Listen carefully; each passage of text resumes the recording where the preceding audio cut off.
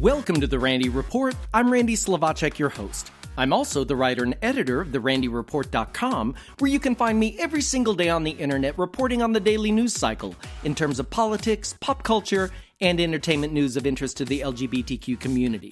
In this week's headlines, a Tennessee teen committed suicide after being outed by fellow students.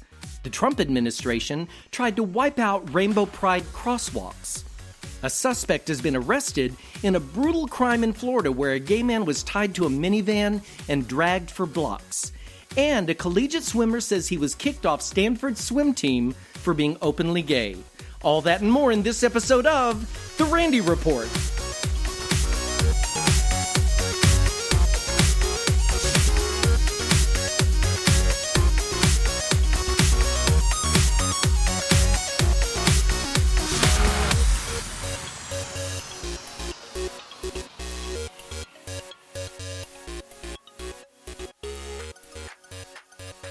Channing Smith, a high school junior in Manchester, Tennessee, committed suicide last week after another student posted private text messages between Smith and another boy, resulting in outing the teen as bisexual, reports BuzzFeed News. Smith had apparently kept his attraction for other boys a secret, but an argument with another teenager who is close to the boy he'd been messaging became upset that she, quote, didn't know about the sexting and posted the screenshots to be vindictive, according to Keely Duty, a fellow student at Smith's school. According to Keely, she was just doing it to be mean. Smith had been dating 17-year-old Haley Meester for a month prior to his suicide. She shared that he didn't deserve that. He was kind and loving and a very good person. Meester added that Smith told her when the screen captures were shared on social media, quote, how bad it made him feel, and it was a mistake. She also says that Smith was trying to find himself and hadn't explicitly identified as bisexual before his death. His older brother, 38-year-old Joshua Smith, says the nature of the text messages were explicit to the point that, quote, there was no room for Channing to be able to claim it was a misunderstanding. Said Joshua, when he saw the screenshots on social media, he called some people around 10 p.m. Sunday night, freaking out. His last posting on Instagram was about people he couldn't trust. Smith's body was found by his father at around 4 a.m. The father had noticed the light on in his room and went in to check on him. According to Joshua, the father is still in shock. The older brother explained that in their small southern town, to be labeled gay, queer, or a sissy would be devastating for a high school junior. The local Fox affiliate reports that Channing called the female classmate who posted the private messages and told her he was going to kill himself. According to Joshua, she didn't reach out to Channing's family or to any suicide prevention hotline. A complication in the case comes as the family feels Coffee County District Attorney Craig Northcutt isn't being appropriately proactive in investigating the cyberbullying Channing experienced by fellow students. Joshua told BuzzFeed News that investigators spent only a day on the case and didn't confiscate the kids' phones, saying they didn't have the technology to bypass the passcodes. Northcutt, you may recall, was in the news back in June when statements he made in a 2018 video surfaced showing he disagreed with the U.S. Supreme Court's 2015 Obergefell ruling, which made same-sex marriage legal in the United States. At the time, he shared that he doesn't prosecute domestic violence cases involving LGBTQ people because he doesn't believe marriage exists between those couples.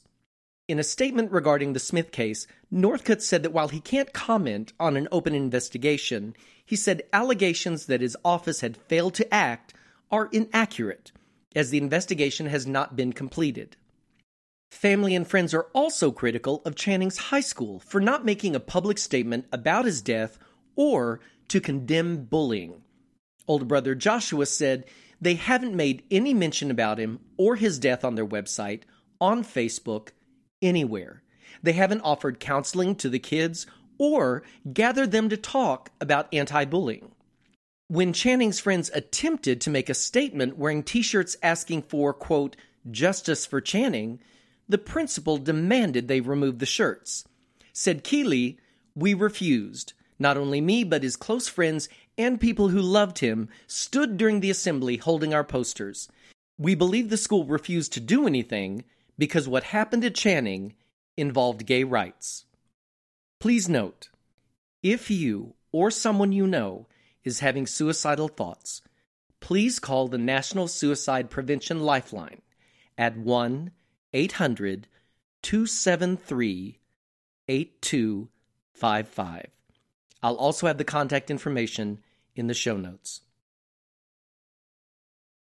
When the Trump administration wrote to the city of Ames, Iowa, instructing the town to remove its rainbow-themed crosswalks, the Ames City Council said, "Thank you, but no." Located at the intersection of 5th Street and Douglas Avenue, the city had installed the rainbow crosswalks as a sign of LGBTQ inclusion for the city. This year's Ames Pride Fest was held at the intersection on September 7th. Two of the crosswalks use the colors of the inclusive pride flag, which adds black and brown to the traditional rainbow flag designed by Gilbert Baker in the 1970s. Another utilizes the colors of the transgender pride flag, blue, pink, and white, and the fourth features purple, yellow, black, and white, representing gender non-binary pride. The Ames Tribune reports that on September 5th, the Federal Highway Administration, FHWA, sent the city a letter saying the crosswalks could, quote, compromise pedestrian and motorist safety by interfering with, distracting from, or obscuring official traffic control devices. Mark Lambert, city attorney for Ames, penned a memo to the mayor and city council saying the FHWA has no jurisdiction over the streets where the crosswalks are installed since they are not part of a federal highway, and Ames receives no federal funds for their upkeep. Lambert's interpretation of the law was that the state of Iowa should decide whether the federal standards should apply to city streets. In his memo, Lambert wrote, "With the system of federalism in the United States, the federal government does not have jurisdiction over everything." Lambert also noted that the FHWA's letter didn't threaten any penalties regarding the crosswalks and had only requested the removal of the crosswalks. During a meeting of the Ames City Council, members discussed the issue and decided no action would be taken. City Council member Chris Nelson said during the discussion, "Can we just accept the letter and say thank you?" One resident even pointed out that the FHWA had gotten its own rules wrong. According to the Ames Tribune, resident Bill Diesling said the crosswalk lines are white pavement markings that identify the crosswalks. The rainbow crossing in Ames has white lines demarcating the walkway, so it's consistent with federal recommendations. By the way, rainbow crosswalks have been a fixture in the United States for years. From West Hollywood, which installed colorful walkways in 2012, to San Francisco's The Castro, which celebrated Pride with the rainbow crosswalks in 2014. Philadelphia, Seattle, Key West, and more have all embraced the rainbow. According to News4Jax in Jacksonville, Florida, police have arrested a suspect in a brutal crime where a person was severely beaten, then tied to the bumper of a minivan and dragged through the streets for over 2 blocks last week. Police say the victim was left unconscious in the street after the rope tying him to the car was cut. The victim was taken to a nearby hospital with life-threatening injuries. According to the doctors, the victim has not regained consciousness due to immense swelling in the brain. There is surveillance video of the incident, but police say it is so horrendous, that's their quote, that it can't be released due to the graphic nature of the attack and injuries. The Jacksonville Sheriff's Office says 34-year-old Eric Bridges, an ex-convict, has been charged with attempted murder. He remains in jail while being held on $500,000 bail. The victim, initially reported as possibly transgender, is now being identified as a gay male. The name of the victim has been withheld by the family. No other details as to what spurred the incident have been revealed as yet. Abram Devine, a 23-year-old collegiate swimmer, says he was kicked off of the Stanford University swim team due to, quote, systematic homophobia. But he stopped short of explaining what exactly happened. Divine is a member of the U.S. men's national swim team and was an NCAA champion at Stanford. He came out as gay in a 2018 interview with Swimming World magazine. In an Instagram post published this week, Divine wrote, "I'm an openly gay swimmer and I'm the only one at my level. While I have many specific examples of microaggressions and outright aggressions that I've experienced, homophobia is ultimately much more than an accumulation of experiences. In fact, it is a denial of experience. While I feel like I tried to convey this to many people, many of whom deny any possibility that they could contribute to it, I've started to ask myself, why is it my job to educate coaches and athletes at the most resourceful university in the world?" He goes on to write that while pointing out his experiences with homophobia to others, he has witnessed so much fragility to obscure my humanity and character, so much rhetoric to keep me silent. He added, "Everyone says they support me, and yet, for the millionth time, I'm the only one speaking up." He then rhetorically asks how his LGBTQ supportive coaches and teammates cannot see how Stanford Swim has treated me and used me over the last 4 years. The coaching staff issued a brief statement which read, "It is truly unfortunate Abe feels this way. That said, Abe wasn't invited back to train with us this fall as a postgraduate for reasons entirely unrelated to his sexuality. We take pride in the inclusivity and supportiveness that exists on both our men's and women's teams, but we continue to strive, as always, to improve those aspects of our culture. I've contacted Stanford inquiring what, if not his sexuality, was the reason Abe was not invited back. I haven't heard back from the school at this time." Luca Trapanese has always wanted to be a father, but as a gay single man living in Italy, the laws regarding adoption are very stringent. Married heterosexual couples between the ages of 18 and 45 are the primary candidates to adopt, although single parents may apply under certain circumstances. Luca shared with the BBC, quote, "They told me they would only give me children with illnesses, severe disabilities, or behavioral problems." And along came Alba. Alba was only 30 days old and had been rejected by 20 families, including her biological mother, because she had Down syndrome. But Luca, who's volunteered and worked with disabled people since he was a teen, didn't hesitate.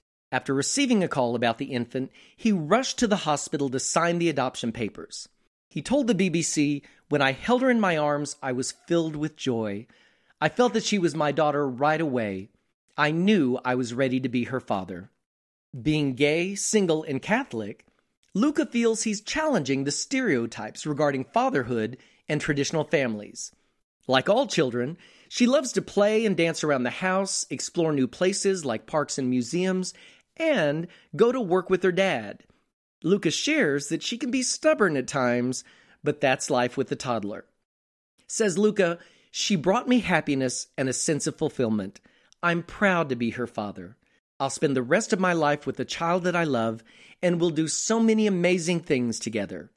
Fortunately, Luca likes to share his life with Alba on Instagram. Head over to therandyreport.com to check out some of the photos of the awesome dad and daughter duo. Out singer-songwriter Tom Goss's new music video, La Bufadora, features Goss and actor Daniel Franzese from Mean Girls and HBO's Looking as a couple in crisis in Mexico. Technically, La Bufadora is a blowhole just south of Ensenada, Mexico. Goss shares that the song was written, quote, "after a tension-filled weekend in Mexico with my husband. I couldn't help but notice the similarities between La Bufadora exploding in the middle of the serene ocean and our emotions constantly bubbling and ready to explode just under the surface."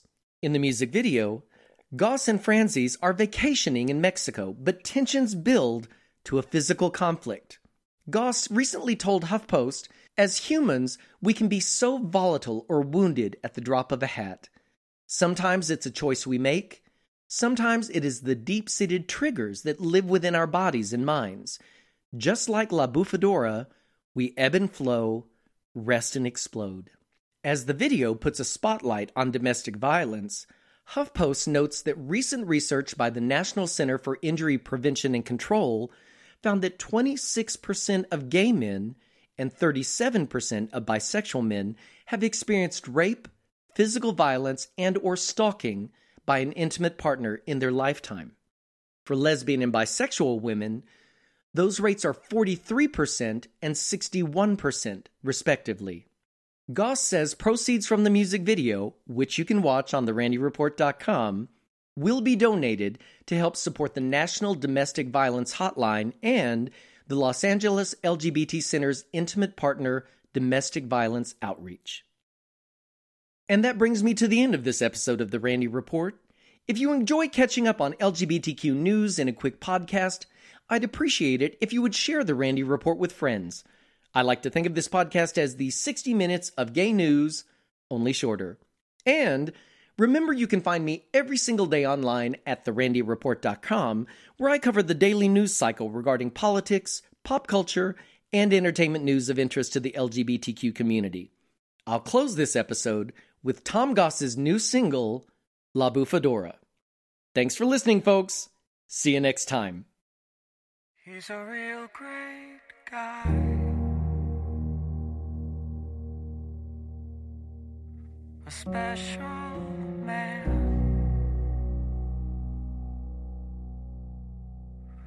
An honest bloke.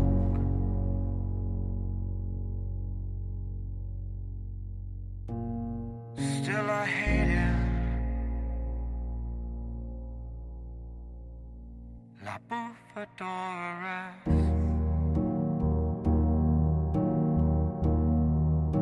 La Bufadora explodes. La Bufadora takes. It takes its toll. A form of paradise.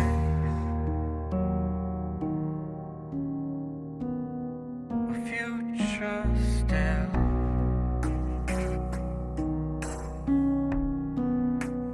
Ruined by neglect.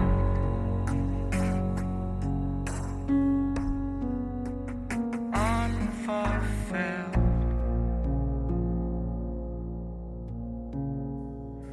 La Bufadora.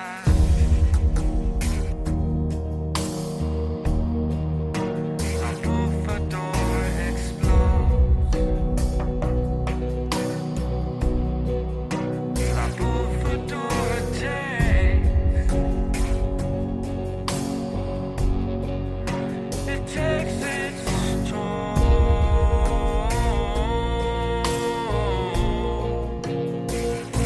'Cause everything runs and fades. The choice is ours to make. Whether it strips away. Our faces always changing. Everything runs. Everything fades in the marketplace.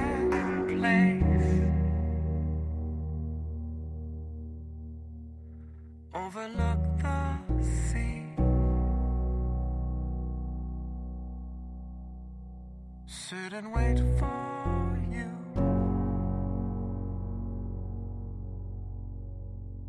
As you speak for me.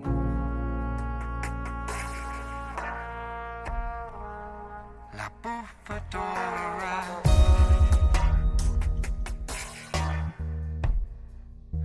La Bufadora explodes.